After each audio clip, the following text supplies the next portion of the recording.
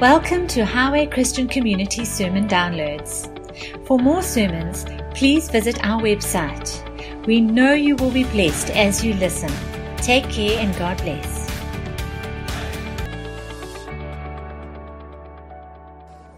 Well, good evening and welcome to you who finally made it. How you all doing? Everyone well? Nice. Who managed to read through the book of Corinthians this week? Impressive.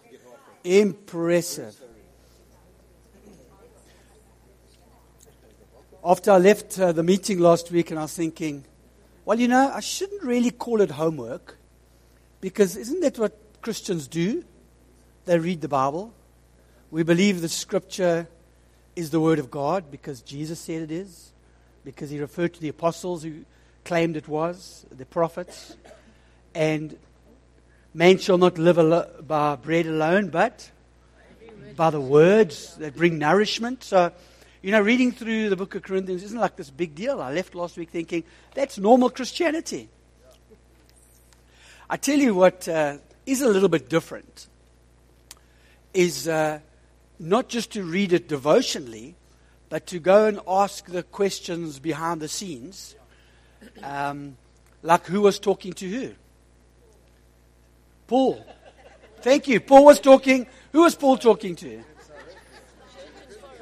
The church in Corinth. Who was the church in Corinth made up of? Yes. Rich and poor. It's a real hodgepodge. Corinth was a hodgepodge. I mean, if we studied the book of Colossians, it would be easy, because there wasn't this major issue going on in Colossus. It was easy to write that book. When he wrote to the Ephesians, it was just a delightful book of who they are in Christ. And I deliberately chose Corinthians because Corinthians is probably the most challenging book of Paul's letters, challenging epistle. And it's challenging because he didn't just sit down one day and say, hey, I'm going to write about 8 topics. I'm going to send it to the church, and I hope it kind of like a shotgun, something hits them somewhere. No, he chooses his words exactly according to the voice on the other side of the phone call. And if we don't reconstruct it, we can end up with a hodgepodge of ideas and all kinds of isms and philosophies and things.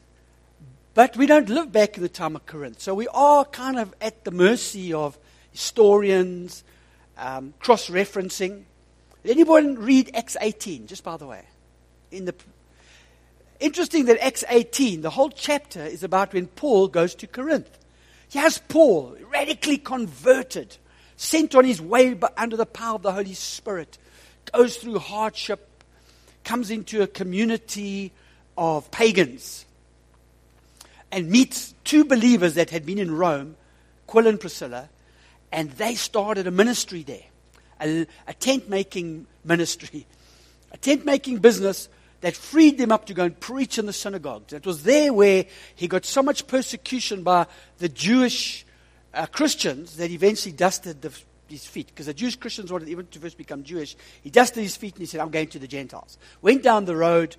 Crispus, the synagogue leader, went with him with a whole bunch of people. You could say that was the first church split. But it wasn't really a church split because the church hadn't been planted yet. But their church was planted. And the whole of chapter 18. So to understand a book like Corinthians, you've got to also go and look at other passages and books in the Bible. And you've got to know a little bit about the behind the scenes. Who is not here on Sunday morning? Okay. So Sunday morning, what I try to do, as I might have to do a little bit tonight, is put into practice what we did here last Monday night. If you were here last Monday night, you'll know we spoke about the principles of good interpreting of the Scripture. What genre is it? The questions of occasion. Why was it being written? Who was speaking to who? What were the challenges? And then you could get into the grammatical difficulties.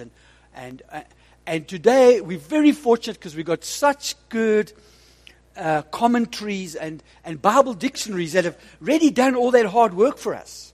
So if you want to go behind the book and get the occasion, the setting, the background, the grammatical problems, and some of those very difficult verses to understand, then you don't have to go and reinvent the wheel and go and learn Hebrew or Greek. You can actually just go to a good commentary. Now, the other reason I chose Corinthians is, I must say, reading it this week, I thought, must be crazy to think we were going to get through it in one evening. Out of the 8 arguments, I honestly the 8 problems that he was addressing, we can only really do justice to one, the first one. But the fact that it was the first one means it was quite important to get that foundation in place first, as we saw on Sunday morning. So what I tried to do this last Sunday was take the principles that we learned last Monday night. This is the month of Bible. We want to have our confidence in the Word. We want to approach it from a grammatical, historical point of view, but not let it say now what it didn't say then. That's when the Bible gets twisted, and that's when you get all kinds of flaky, fruity doctrines. And we never build a doctrine around one verse. I mean, did you read somewhere in Corinthians there about being baptized for the dead? And I bet you a few of you went, hey, no, hang on, wait a minute. But because when something like that's only mentioned once, you can't build a doctrine about it. And anyway, we don't know if Paul was just using it to speak about the resurrection of the dead. That was his main point, was that you guys are saying there's no resurrection of the dead. Then why do you still do that baptizing for the dead thing? Maybe that was part of their culture that they'd inherited, that they were doing, that he's not agreeing that it's right. It can't get people saved, because we know all these other books talk about putting your faith in Christ to get saved. You can't buy your baptism for someone dead, bring them back to life. But he doesn't say anything. He leaves it hanging. So it's left to speculation. It's left to ideas. My personal understanding of that one, or conclusion, is that it was a cultural thing that slipped in, that was being practiced, but he didn't want to address that because it wasn't such a major thing. More important was that some were teaching that the resurrection had already happened. That was the big one. So Corinthians, full of those little things. Man, we could get into, and we have to separate what principles are directly relevant to us. In other words, they're timeless. Like the guy sleeping with his mother-in-law. That doesn't have to be deculturated. That's pretty straight to the point. That's absolute. That's going to be forever. But when it comes to head coverings and to grow hair or not to grow hair, very much you're left to the mercy of the understanding the cultures of the day. And Paul is saying, I don't want division in this church. And by doing certain things, it's like someone coming and leading worship with a Speedo. It doesn't fit our culture. I don't care what church you came out of down in Cape Town where they do that kind of stuff. Yeah, in Durban, we don't do that. So by doing that, you're drawing attention to yourself, and it's bringing conflict. There's already drama going on in the church. Can you see why it's important to understand a bit about the background, history, the culture? And I'm sure, well done for reading through the book of Corinthians. This coming week, read Romans. The following week, read Galatians. The following week, just keep reading your Bible, man. And read it with a little bit of, what's the background? What's behind the scene? Not only reading it devotionally, because you'll only get to a certain level if you read it devotionally. Even now, this last week, I've been poring over Corinth. I felt like I visited Corinth this week. I felt like I've been there. I can smell Corinth. I'm seeing it. I'm tasting it. I'm like, this metropolis of cosmopolitan living and new built city, beautiful under Julius Caesar. The beauty of that, being a trade port, the wealth, the upward mobile community, but then all the other drama that was going on, the temple prostitutes, the philosophies of the Greek mythology and their fascination with grand speech and grand eloquence, and the orators that would get up and they would travel around different cities. And Corinth was a very popular one to visit because it was wealthy and they'd get well paid there. People would pay a lot of money to go and listen to someone get up and give an oratory explanation and a story and play with different views. And Paul, if you know some of those views, like let me give you a little quick one. There was Gnosticism, which is basically the view that the body's evil, the spirit's good, so just get on, love God, and do the bad things, it doesn't matter. There's dualism between flesh and spirit. So yes, the Gnostics agreed that flesh is sinful, but hey, who cares? As long as your spirit's pure. Then you had the ascetics. They were on the other side of the spectrum. They were the guys that said, yes, the body's evil, therefore you've got to starve it, punish it. Don't even have sex with your husband. It's filthy and wicked. Stop it. Because, you're a temple of the Holy Spirit. How can you have sex with your husband? How can you give your virgin daughter into marriage? The ascetic mindset was strong, even in the church. Then you had the legalists. We know enough about the legalists. But then you had the liberalists on the other side, and we also know what that means. So Paul, a lot of what he's writing into, he's got this tension that he's fighting off. Can we eat meat offered to idols? Well, Paul says, I'm free, and I choose to use my freedom not to stumble somebody if they know that it's been offered to idols. But hey, if you buy it in the marketplace and you eat it, don't let anyone else's conscience run you down. If you feel in the safety of your own home, have a beer, have a glass of wine, have a whiskey if you knock whatever blows your hair back. But exercise caution, because Paul says, I'm free. All things are permissible, but not all things are going to be beneficial. He's speaking into that context of Gnosticism and asceticism. He's saying it's not the food that's evil, it's the memories of being in the temple with the prostitution and promiscuity and the wild parties that they brought into the communion, by the way. Because they didn't just have a little piece of biscuit and a little bit of sip of wine. They had like tables laid with food and big jugs of wine, and people who hadn't eaten, drank for days would come there and just get madly slaughtered. I mean, they would be totally motherless. Some of them would get so sick, and even had some people overdose. Literally, they died. Some of you got sick and you died. You didn't discern that this is the body of Christ, both the body and his body. So Paul's writing into these two different mindsets, the liberalists on the one hand and the ascetics on the other side, the Gnostics on the one side. And he's writing into this.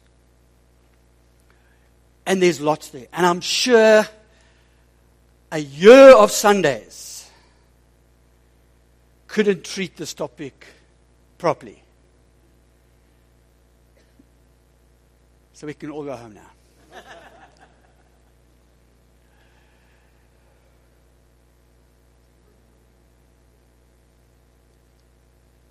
Did anybody notice some key words in the first few chapters? Which reminds me, Sunday I gave out homework. And on the blog, I introduced you to homework, which was different to the homework I gave out last Monday night. Did you notice that? What was the difference? No, you already knew. Come on. Anybody else? Anybody? Last Monday night, I handed out this piece of paper. And then on Sunday, I handed out, and on my blog, I said, read the whole book of Corinthians. And then I got a little bit nervous. And I said, read the first 4 chapters. But I'm glad you read the whole one. No, absolutely. I don't apologize for reading the whole book of Corinthians. But there's no ways we can get to the whole book of Corinthians. That's my point. And especially for those who weren't here last Monday night. What I'm going to try to do now. See, there are a few key phrases that go through Corinthians in those first 4 chapters. And they're the words wisdom, foolishness, boasting, spiritual. In fact, in all of Paul's writings, he uses the word wisdom 45 times. But in these 4 chapters, he uses them 26 times. So that should give us a clue what he's dealing with. He's dealing with the pseudo-spirituality of the wise, the wisdom of the world, the great philosopher, the eloquent speaker. And I broke down on Sunday that Paul comes contra culture. And he says, if that's true, that wisdom is such a big deal, then why would God have done something foolish like the cross and the weakness of the cross? He did it because that was the power. God's weakness is greater than man's power. And then he goes back and he says, and anyway, if this was such a wise message and it's all about this superior wisdom, who would have chosen you guys? But then he says, but in Christ you've been sanctified, you've become the wisdom of God, and you've been justified. And then he turns it to himself and he says, oh, you think, who's little old Paul? Why should we listen to him? The fact that he'd spent 18 months there leading people to Jesus, convincing them from the scripture that Jesus is Christ, going through the persecution from the Judaizers, being beaten, being all the drama he went in spite of all that, and loving this church. He went away for 2 years and then finds out that they're saying, who's this Paul anyway? Who does he think he is?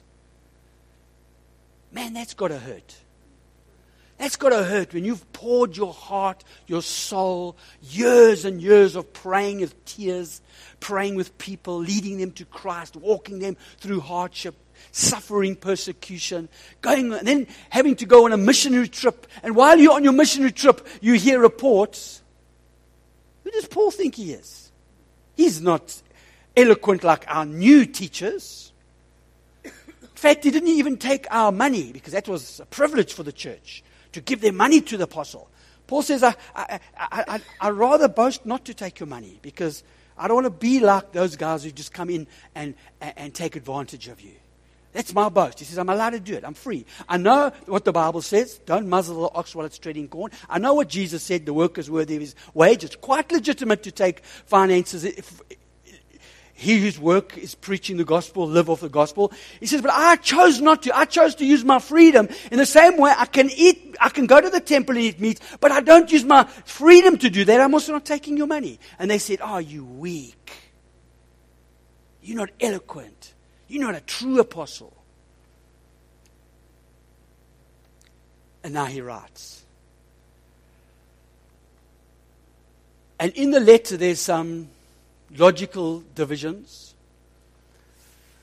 Paul responds to the news that Chloe sent, that there'd been divisions in the church, that there was incest taking place, that there were lawsuits among believers, and that there was sexual immorality was rife.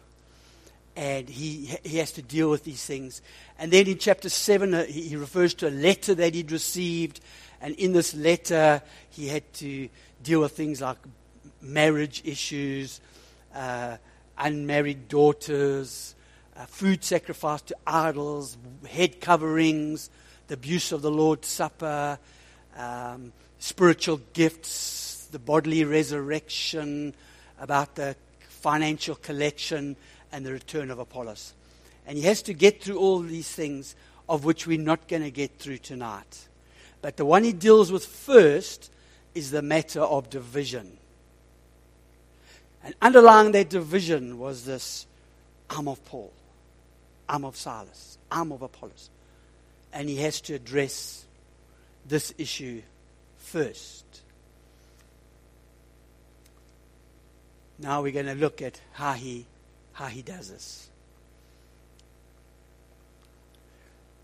Because these were more than just differences of opinion. These were quarrels and jealousies that were taking place in the name of their leaders, in the name of Paul, apostle, and were leading to a full-out church split. And then secondly, there was a negative attitude to Paul that had emerged. And this was the foundation of the division that he has to first and foremost address. Don't worry about taking down all the notes. These will, whatever comes up on here will be provided for you. I'll try and fill in a little bit as I'm going to go through it. So we see that the division over favorite leaders reflects a serious misunderstanding of the role of what a leader is. There are two extremes of misunderstanding around Christ-given church government authority. That's leadership. And these are, first of all, putting leaders on pedestals. Always dangerous. And secondly, dishonoring those that God has set, God appointed, recognized, called leaders who've been recognized in a community of leaders, apostolically set in office. And when we become, on the one hand, putting people on a pedestal, we become enamored with them, and we set ourselves up for disappointment. Because the closer you get to the leader, the more you see his warts and freckles and pimples. And it's only when they stay far away on a big throne that they're so marvelous. That's why I don't get too close to people. And secondly, is that dishonoring that comes off. Who the heck do you think you are, Paul? You're just one of us, man. We know the other night we went out and we shot some pool together and you were laughing and relaxed. Oh, now you're all spiritual. Like my pastor Ed said, when you go visit people in the church, go with a collar tie, or else they'll never be able to respect you. And he was serious. Thank God I got delivered of that. But with that comes the second problem. All right, let's move on. So we're going to deal with two things, how Paul set straight this understanding of leadership and of this division that's come because of a misunderstanding of leadership. Firstly, Paul is very clear. Leaders are not rulers over the church, but servants of God for the church. That's an important, written very deliberately. Leaders are not the servants of the people. Leaders are servants of God to the people. So they are servants, but they're God's servants. You're still worldly, he says in 1 Corinthians 3. For since there is jealousy and quarreling among you, are you not worldly? Are you not acting like mere men? For when one says, I follow Paul, and another, I follow Apollos, are you not mere men? What, after all, is Apollos? And what is Paul? Only servants through whom you came to believe, as the Lord has assigned each his task. So then, men ought to regard us as servants of Christ and as those entrusted with the secret things of God. And then each has a unique task. I planted the seed, Apollos watered, but God made it grow. So neither he who plants nor he who waters is anything, but only God who makes things grow. And ultimately, each is accountable to God. So neither he who plants nor he who waters is anything, but only God who makes things grow. The man who plants and the man who waters have one purpose, and each will be rewarded according to his own labor. For we are God's fellow workers. You are God's field, God's building. So there's no division here, Paul is saying, between... I didn't give you the scripture, eh? I beg your pardon. That was the one I was supposed to read with you. So we see that Paul's saying, Silas and Apollos, we're on the same page. We're fellow workers. We're not in competition with each other. Important thing is, we're just doing the task that we were assigned to do. But the real glory goes to God, because He's made this thing grow. And the end product is what's really in view here, and it's you, because you are the church, the temple. The contrast to the values in the city of Corinth were espoused in the local church. The church was the counter community, the country culture, the counter culture of Corinth, the hope of Corinth, the place where Corinthians could go and find freedom and deliverance, find Jesus as Savior. You guys are that temple where the Holy Spirit is dwelling. That's what's important. And you belong to God, and we're just getting on with our job. So stop thinking of us as anything more than that. Then he switches metaphors,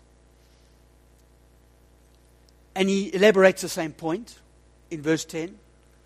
By the grace God gave me, I laid a foundation as an expert builder, and someone else is building on it, but each one should be careful how he builds.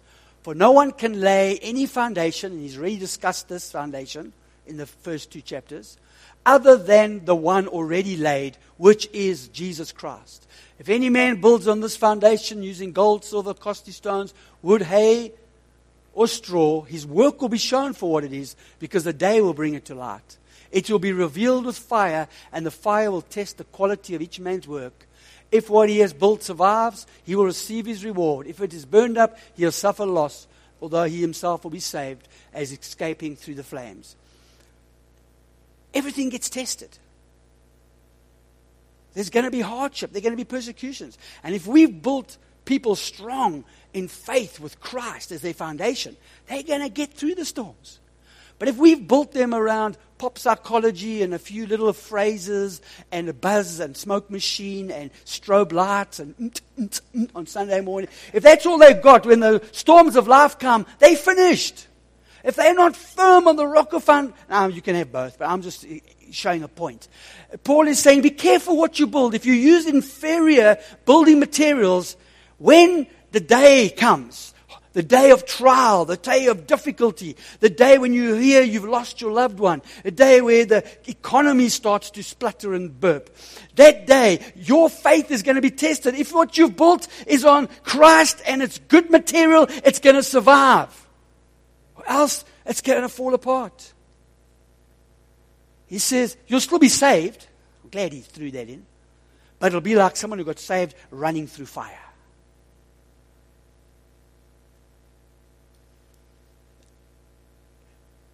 Now, the first rule of hermeneutics is a text will never mean today what it didn't mean then. It won't mean today what it didn't mean then.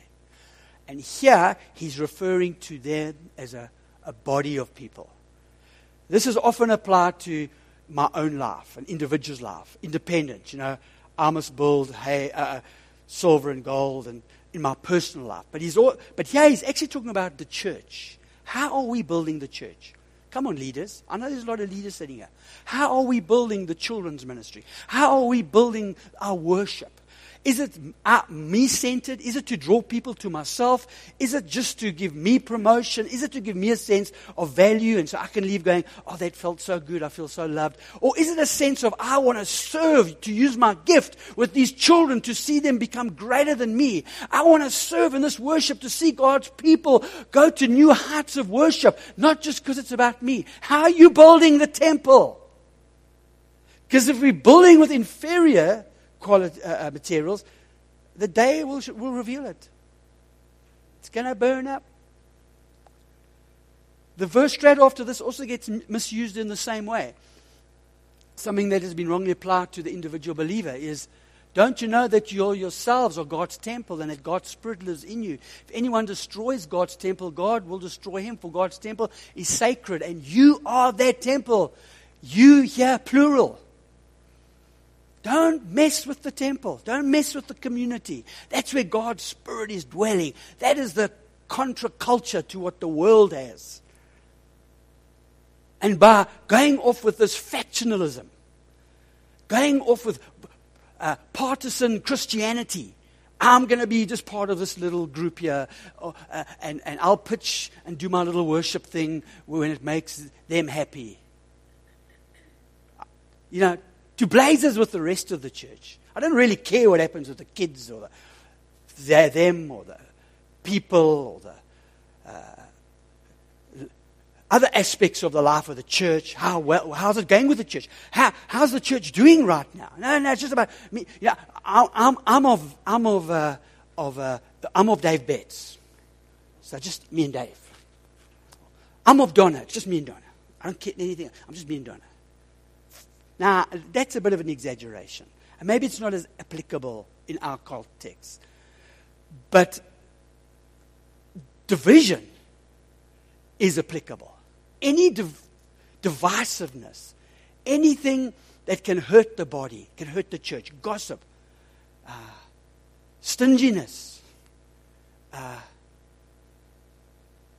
negativity. Paul says, don't hurt the church, because that's serious stuff. Are you tracking with me so long? By thinking of themselves as of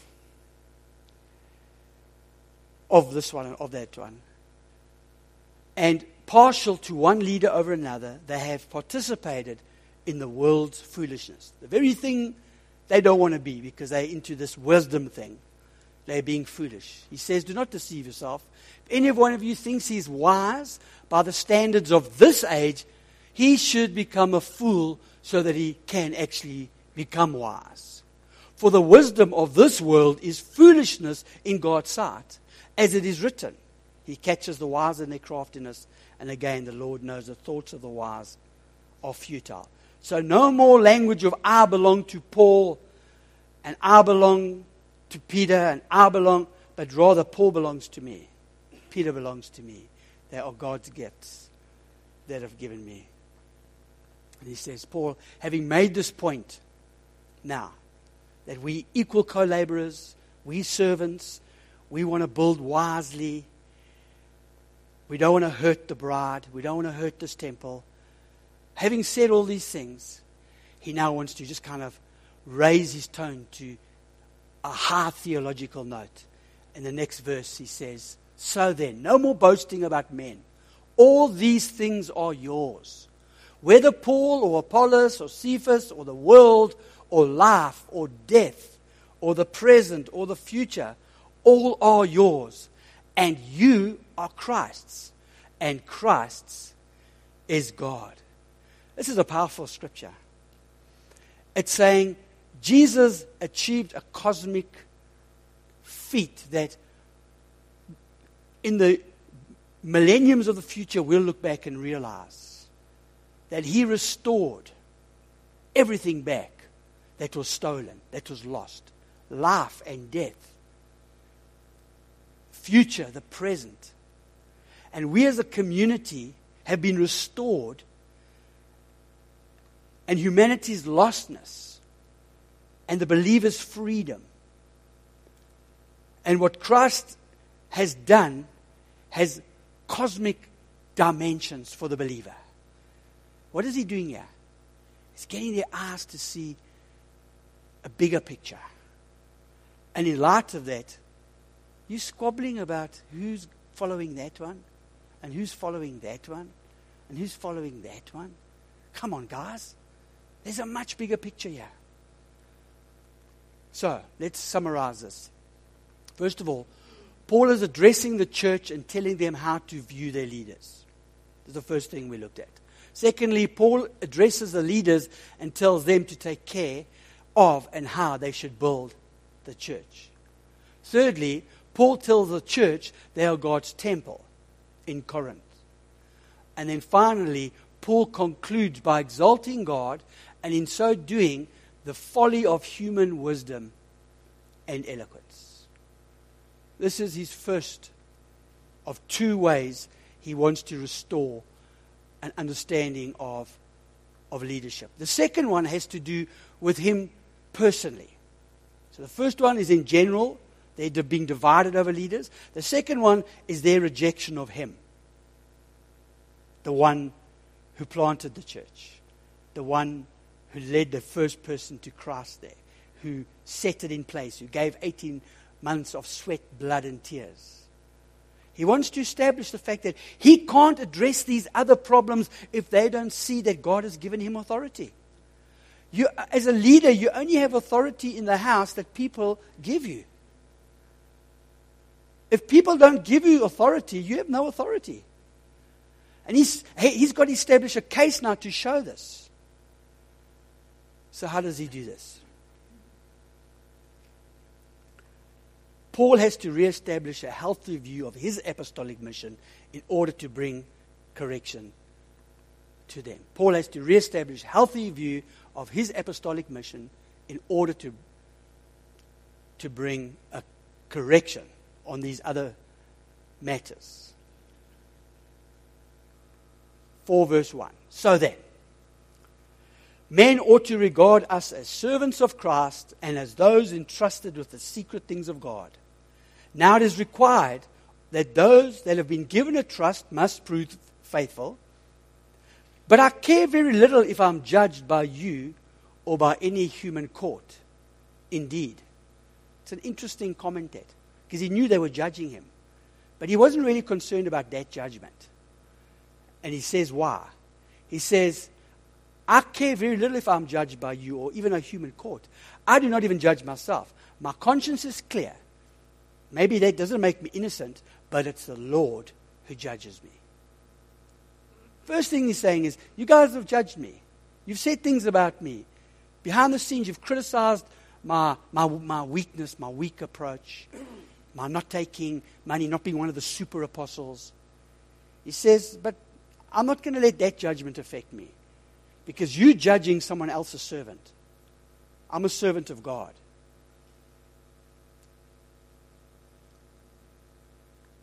And then he goes into a little bit of sarcasm with them, and he says, we are fools for Christ, you are so wise. We are weak, but you're so strong. You are honored, and we are dishonored. And then he opens up his heart and lets them into some of the stuff of the apostle. For it seems to me that God has put us apostles on display at the end of the procession, like men condemned to die in the arena. They understood that language. We have been made a spectacle to the whole universe, to angels as well as to men. We are fools for Christ, but you are so wise in Christ. We are weak, but you are strong. You are honored, and we are dishonored. To this very hour, we go hungry and thirsty. We are in rags. We are brutally treated. We are homeless. We work hard with our hands. When we are cursed, we bless. When we are persecuted, we endure. When we are slandered, we answer kindly. Up to this moment, we have become the scum of the earth, the refuse of the world. I beg your pardon. We work hard with our hands. When we were cursed, we bless. Persecuted, endure. Slandered, answer kindly. Up to this moment, we've become the scum of the earth, the refuse of the world. What a great CV Paul had.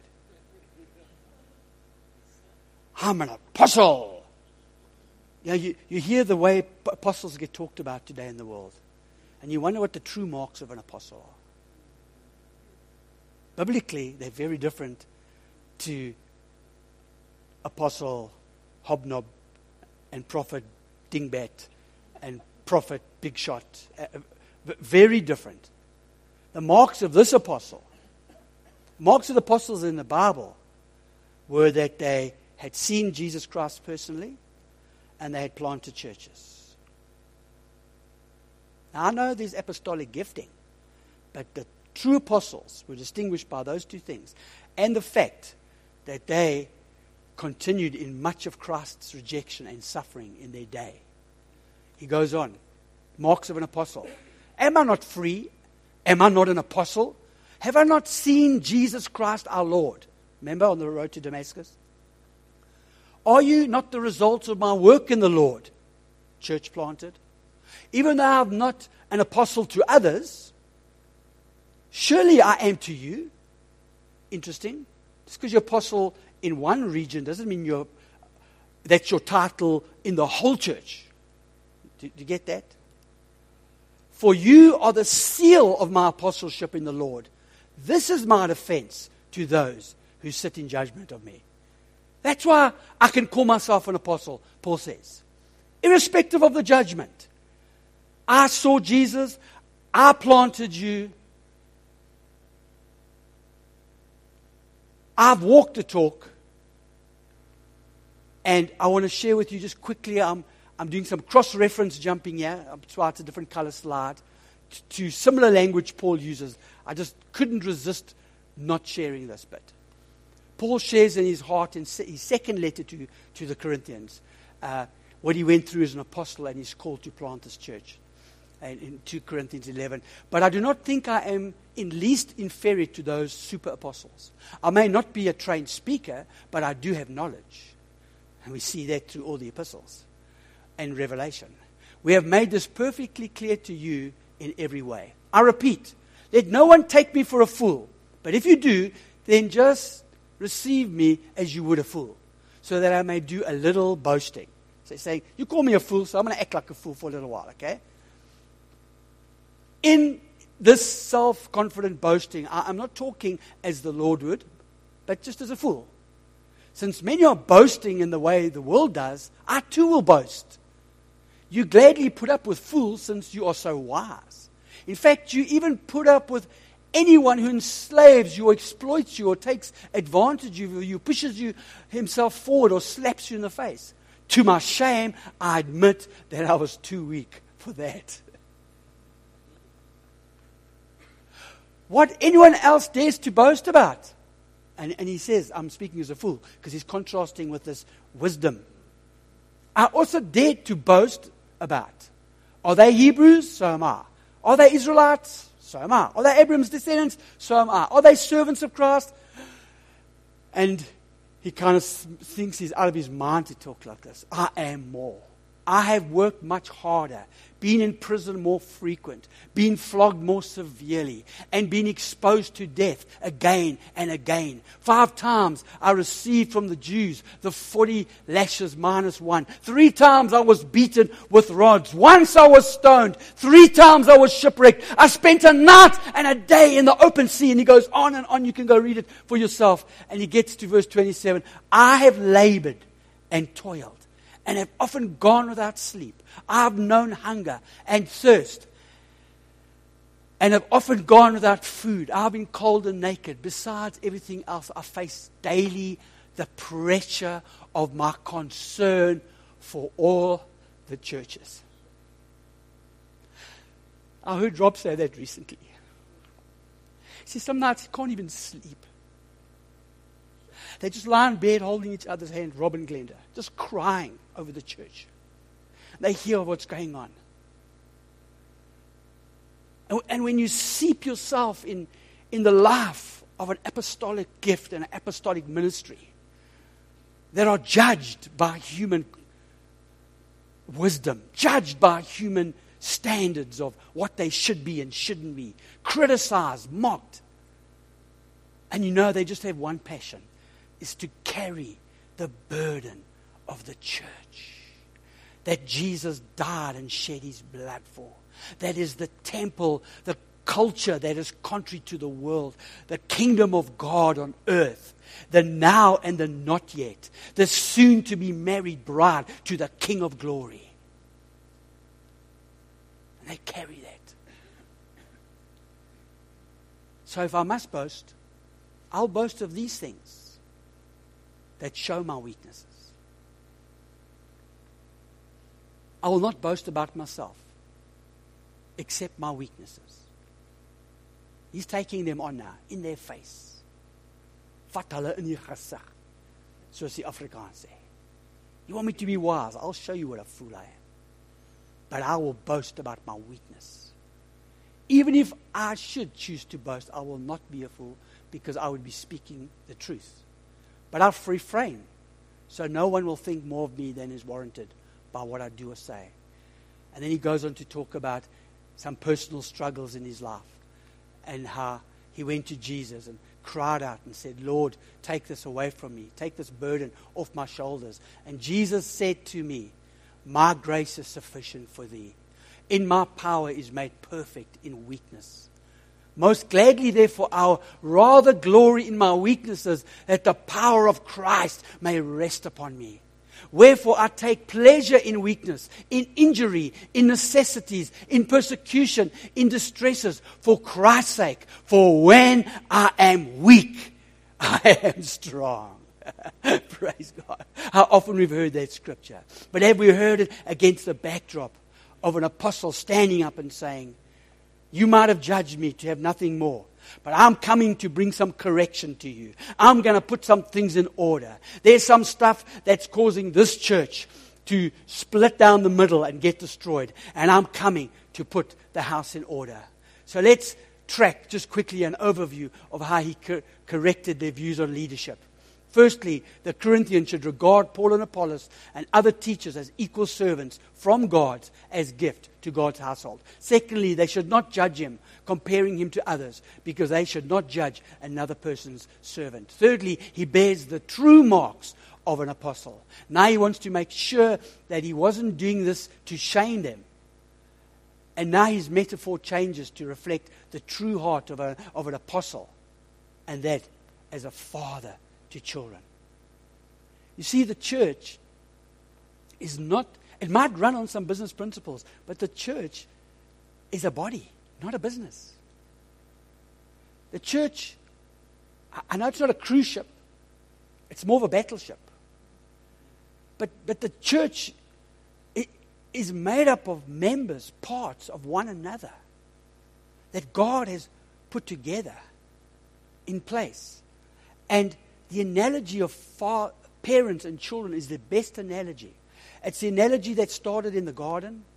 God wanted families of worshiping communities. Right through Abraham, Isaac, Jacob, Joseph. Read through your Bible. It's always about families and parents, third generation, multi-generation, grandfathers to sons to their grandchildren. It's always that. And in the church, it's the same. If the church is going to work properly, you have to begin to see yourself as a son, but you also have to be ready to be a father. If you don't step up to be a father and to look for some sons, because, hello, we live in an orphan world. And if we don't put our hands up to be fathers, we can't just put our hands up to become managing directors. We can't just put our hands up to be supervisors. We can't just put our hands up to be caretakers. We've got to put our hands up to be fathers. And this is the point Paul makes in the next verse when he says, I'm not writing all of this stuff I've been telling you so you'll feel ashamed. But I want to warn you, as my dear children, even though you have 10,000 guardians in Christ, you do not have many fathers. For in Christ Jesus, I became your father through the gospel. You were born of incorruptible seed. Therefore, I urge you to imitate me. And for this reason, I'm sending you Timothy, my son, who I love, who is faithful in the Lord. And he will remind you of my way of life in Christ Jesus, which agrees with what I teach everywhere in every church. Paul couldn't just jump on a plane and go visit them. He was on a journey that would take him months to get. But he knew Timothy was in Ephesus. And he could get a message to Timothy to hop over about 50 kilometers to Corinth. In Athens to Corinth. And he knew if he could get Timothy there, Timothy was a true son. Timothy positioned himself as a son to Paul. Paul often refers to him as my son. And Timothy would have gone there and showed them the fruits of a son. And that's what he's saying to the Corinthians. You might have many instructors and many great teachers and many great apostles, but do you have fathers? So I'll show you my son. And when my son comes, you'll know what a son looks like, and then you'll be able to deduce what a father looks like. I'm telling you, it's the biggest need in the church right now. Not only this church, the church at large, but I believe in this church. Parent mentality. We are a family. I have people I position myself to as a son, and I have sons that I love and care for. And then I have peers who stand side by side, shoulder to shoulder. 2 bricks on top, 2 bricks next to me, and 2 bricks under. That's what keeps a wall solid. Having said this, Paul still has to establish his authority if he's going to bring correction to all those other things that we listed earlier that came out of Chloe's letter, Chloe's report and the letter. So he says, I will come to you very soon, if the Lord is willing. And then I will find out not only how these arrogant people are talking, but what power they have. For the kingdom of God is not a matter of talk, but of power. What do you prefer? I'll come to you with a whip or in love with a gentle spirit. I mean, it's a hypothetical question. It's like, I don't want to come I don't want to come and have to wield my authority. If you force me to, I'm going to have to. But that's not how I want to come. I want to come with a gentle spirit, a loving and gentle spirit.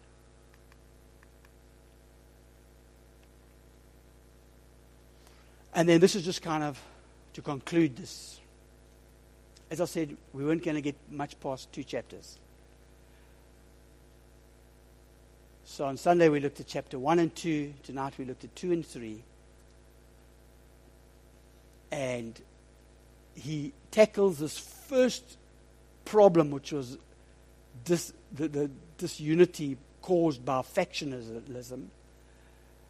And that is underlying to many of the other mindsets that he's going to approach as he gets to the incest problem, as he gets to the brothers taking brothers to law problem, as he gets to the whole breakdown in immorality and the abuse of the communion and the abuse of the gifts and the et cetera, is Paul's correction to the issue in this letter that's been brought to his attention, does it in three ways.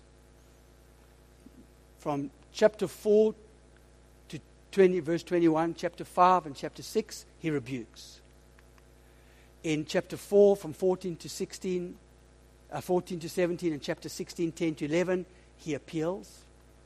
And then in chapter 6, from verse 18 to 20, and 16, 12 to 14, he exhorts. Three ways he approaches, three attitudes, if you like, if you look at the heart behind the way he tackles these other problems. And with that concludes 2 chapters of Corinthians. And I want to just...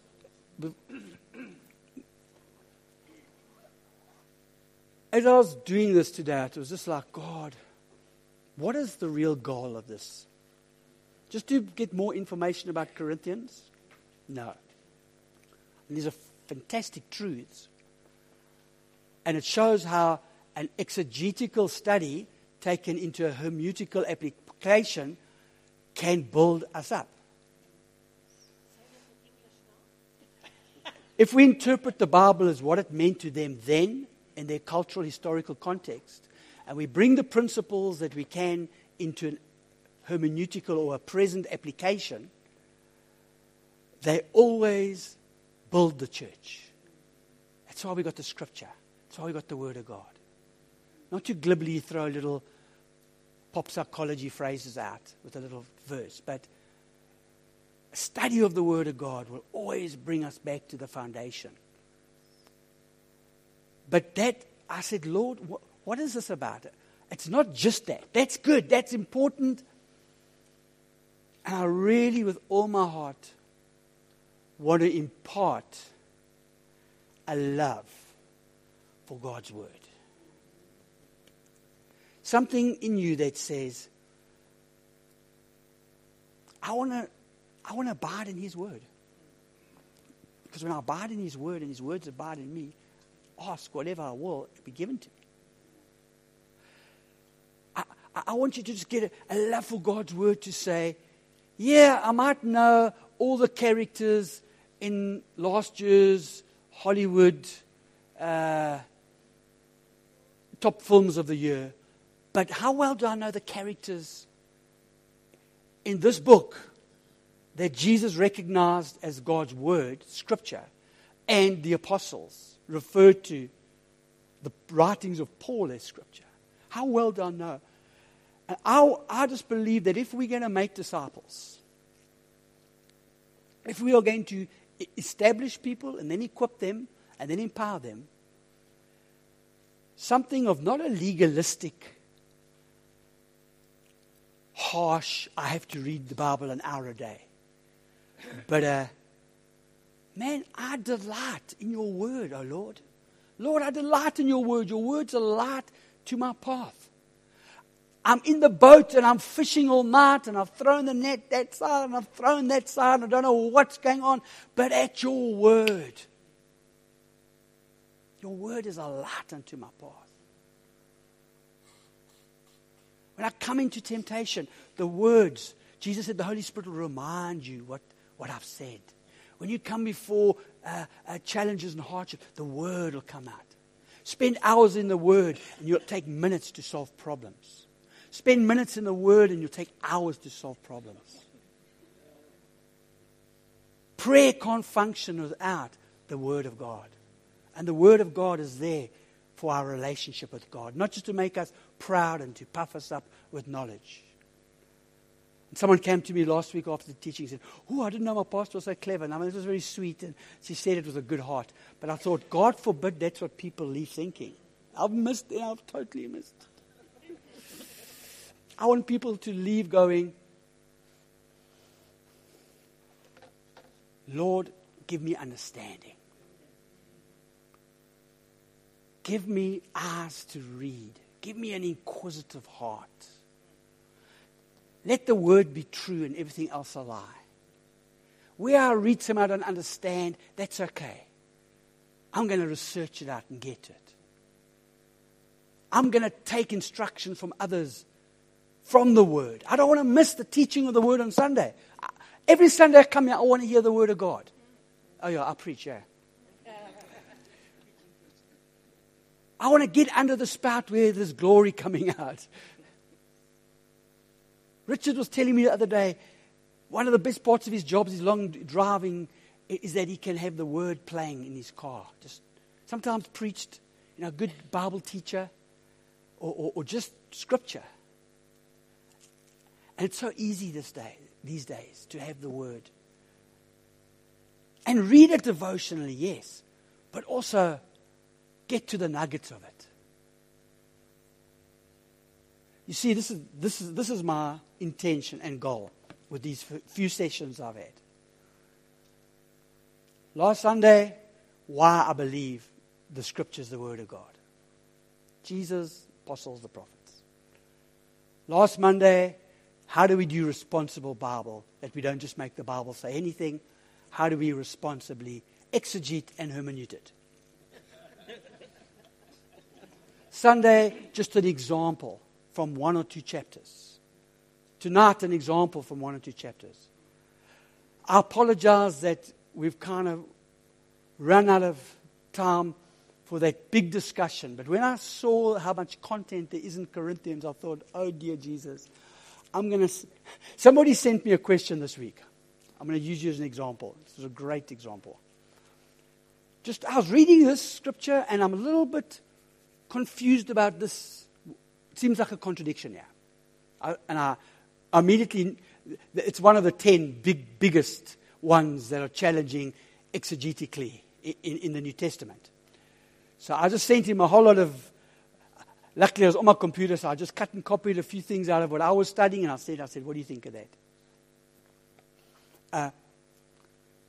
The question was that what was the question again?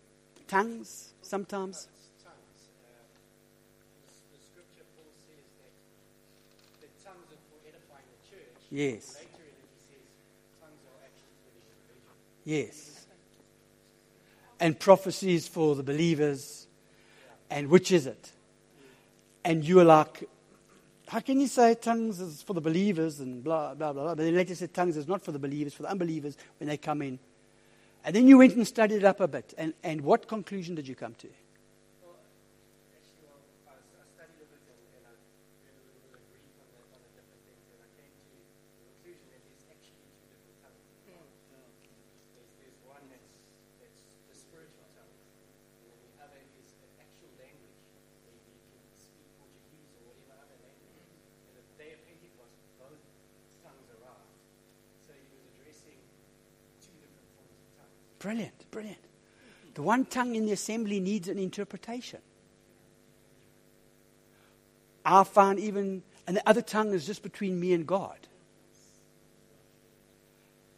Now, if Steve hadn't asked the question and was prepared to dig a little bit, I hope you got some question marks in your Bible. Not a bad thing. And sometimes the best answer, I don't know yet. Doesn't change my faith. Doesn't change my belief. I just don't get that one yet. But one day, the lights will go on. Let's stand up together.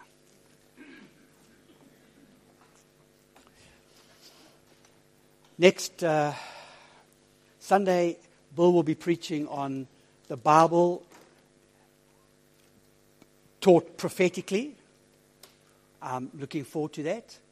And next Monday, Anne will be talking about external evidences for the evidence of the scriptures that we have today, which is also a very interesting topic.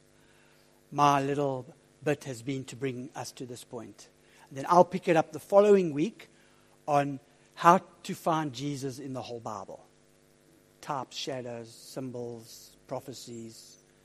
If Jesus used the Bible to speak about himself, how did he do that? And that is called a Christ-centric approach to Scripture. And gives me 2 weeks grace to study up. Lord, we just thank you for these things we're learning. You say knowledge only puffs up. But Lord, where truth comes, the light breaks in. And I pray for every person who's made the effort to be here tonight after a full day's work, tired, got here. Let their participation here tonight, Lord, I pray, pressed down, shaken together, running over. Energy, time, vision, passion. I pray, Lord, that you would take us as a people to be a people of your word. And that you would bring revelation and understanding in humility and a deep, deep love to hear what you say through your word. In Jesus' wonderful name. Amen. Amen. Amen.